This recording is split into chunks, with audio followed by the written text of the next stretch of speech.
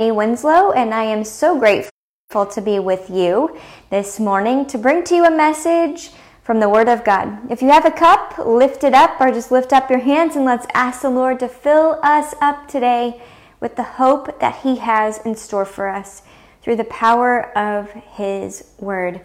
I don't know about you, but daily I need a reminder of the hope of Christ. Every day I need to sit in His Word, and so that is part of the reason we join together, is that we get to soak in the goodness of God as we learn about His Word. And as His Word guides and instructs us, it teaches us about His character, that He doesn't ask us anything of us that He isn't willing to do Himself. And on Monday, we talked about blessing those who persecute you. And I think Jesus is just the prime example of what that looks like, as He's looking down from the cross on the people who crucified Him. And He's asking God to forgive them. Forgive them, for they know not what they do. And if Jesus, after walking through all of the persecution, all of the beating, all of the name-calling, the hair-pulling, all of the horrific things that He had to endure, was able to say, they're nailed to a cross, forgive them, for they know not what they do, how much more should we be willing to enter into forgiveness, recognizing that in and of ourselves, we don't really have the capacity for that kind of forgiveness. That's not a human ability. That's a God-given, Christ in us kind of ability. It's through His power that we have the ability to respond with a heart of forgiveness, respond with a heart of compassion on those who have persecuted us, who have done wrong to us. And today on Cup of Hope, we are going to talk about further relationship secrets as we continue looking at Romans chapter 12. Today we're going to read from verse 15, and this is the New Living Translation. It says, "Be happy with those who are happy, and weep with those who weep." Seems simple, right? It seems simple. When you see people who are happy, be happy with them. When you see people who are sad and mourning, cry with them. But taking it at face value, if we look at happy and mourning, what are the reasons we wouldn't? Why would God even go to the effort of putting this verse in it? To me, it implies that our tendency is to not do this. Our tendency as a human is to not be happy when people are happy. And our tendency is to not mourn with people who are mourning, or weep with people who are weeping. Not rejoicing in the things that make other people rejoice. And I think if God is putting it in His Word, it means that we need to pause and take note of it. Pause and reflect on it. Pause and ask the question, am I doing this? And why would I not be doing this? What's keeping me from rejoicing with people who are rejoicing, being happy for those people who are going through happy times in their life? And maybe the reality is that right now you're going through a really rotten time. And you look out and you see people around you, and I think our social media has really distorted what this looks like, that you see people around you and think, well, why do they get to be happy? Why do they get to experience fruitfulness right now? Why do they get to laugh and giggle and I'm over here broken and falling apart? Why does their life get to be all put together all the time? Why do they never have to go through anything hard? We can stand back from the outside and put judgment on other people's lives when we're going through something difficult, wondering why they're not going through anything. The reality is that the Bible tells us that all will go through some kind of struggle and suffering. And the reality is that we have no idea what other people are walking through behind closed doors, what keeps them awake at night, what they dream about, what the weight that they're carrying is. We've adapted to become pretty good at putting on a plastic mask and pretending that things are great. And so when we see people who are rejoicing, we're called to rejoice with them, to enter into that with them, to celebrate with them. Why? Because it's good for us as well as it is good for them. It's good for us to be reminded that God is good and faithful, especially when we are in a situation where we are going through a really difficult season. But we're to engage in rejoicing. We're to engage in celebrating with somebody who maybe is succeeding. So if you look out at somebody who is just thriving and succeeding, and it seems like whatever they're touching is turned into gold, or whatever they're doing, like doors are just busting wide open, and you're wondering, like, I've been beating my head against the wall. This is me. I feel like this. I have felt like this at times. Here I am beating my head against the wall, trying to make something happen, taking a step. Maybe it, all like little things in my career over the last 10 years. And it feels like I'm trying to push a boulder up a mountain instead of just skipping stones and, to cross a river. Hop, hop, hop, hop, hop. And like everything just seems to fall into place. The right little stones rise. That's what, like looking at other people, sometimes that's what it looks like. That's what it looks like. But when we are in that middle of rejoicing, one, we don't know what happened before. We don't know the work and effort that was put in before that person got to that place where they're at to see those doors wide open. And again, we have no idea the work that's going on behind the scenes. And the reason, the timing, all of that God is in control of. But I think we don't rejoice with people often because perhaps we're jealous of where they're at. We're jealous of the fact that they get to experience blessing and we feel like we are experiencing this difficulty. We have a judgmental attitude about, well, who do they think they are getting to do that? I have experienced this in my life as I've stepped more into ministry, this idea that who does she think she is? Like, I don't have a ministry degree. I'm not from seminary, but I'm speaking the word of God because he called me to.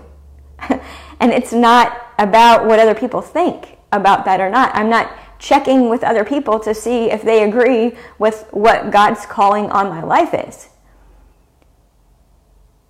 And we need to be mindful of that we aren't allowing the opinions and the responses of other people, how other people are receiving what we believe God is calling and asking us to do. Don't let that response keep us from moving forward in the way that God is asking us to. In my life, the book that I wrote, Ascend to Hope, is one major example of this. Be happy with those who are happy and weep with those who are weep. There are people in my life that I thought they would surely support, encourage, come alongside, celebrate, promote, like spread the word. There are people in my life who I'm very close to, or who are, part of my close circle, family, who I thought,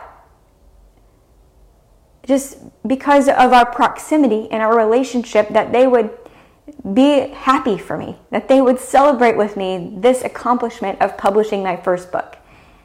And the reality is that I got a variety of response, right? Oh, that's great, to like hugs, rejoicing, celebrating, let's go out to dinner, let's, do the whole 9 yards, to not even acknowledging And the reality is that in those seasons and situations, I can focus on the people who aren't doing the rejoicing with me. Or in the sad times of life, the people who are just passing by and not seeing the mourning that we're going through and thinking, like, I wonder why they don't care. I wonder why life just seems to roll along for them, or it's that response of, I'm so sorry to hear that. But there's no real compassion or empathy. And the reality is, I've said that a lot, there's a lot of reality in this message, that we have to take ownership of those moments and recognize that we are that person sometimes. We are that person to other people who see the person who's mourning and hurting and thinking, I don't really have time to get engaged in that mourning process with them. I don't really have time to sit with them.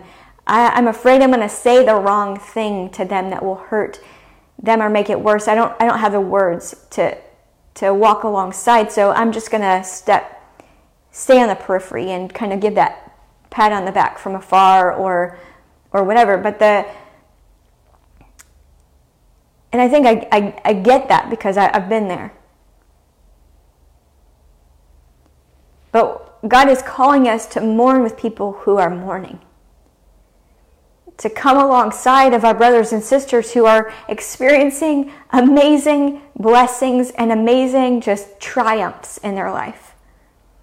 Who have battled for years to find their right career, and then all of a sudden doors open and it's just what they wanted. They were giving up hope, and our job is to come alongside and to celebrate those moments with people as if it were us in their shoes. If we got the job of our dreams, what would we be like? What would we want other people to respond like? It's kind of like the golden rule. Do unto others as you would have them do unto you.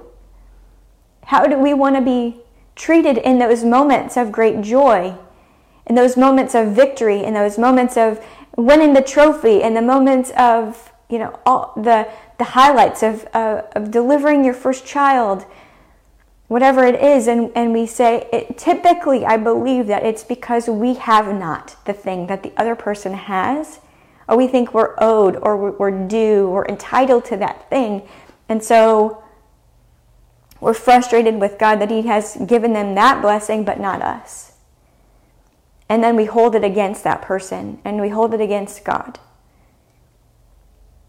And so we aren't able to enter into a rejoicing, or we're not able to enter into a mourning with people because we're too busy, we're too jealous, we're consumed with ourselves, our self-focus.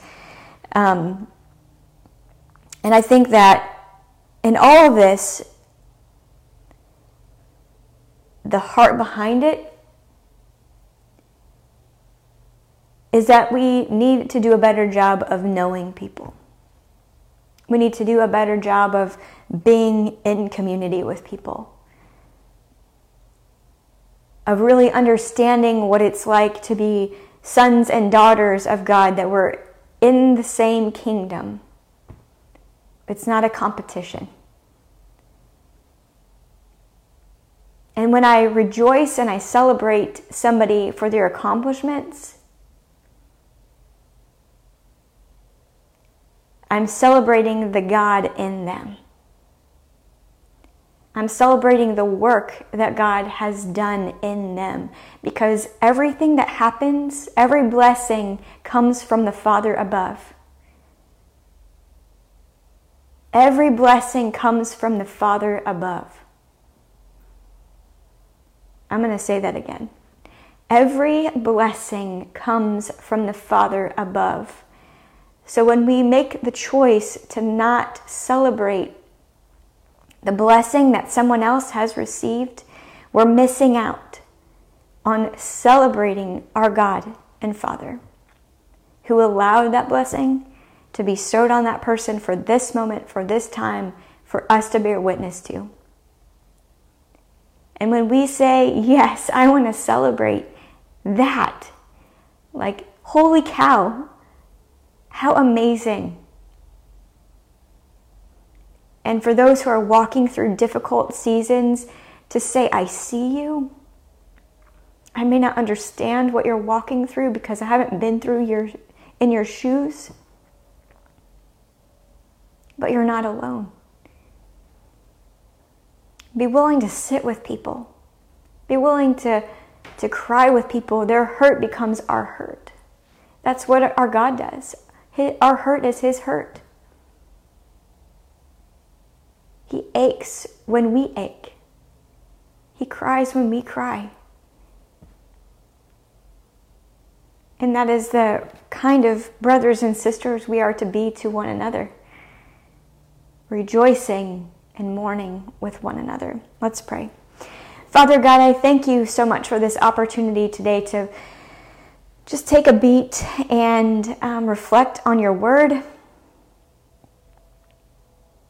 God, I thank you for these messages from Romans 12 about how to be engaged in relationship.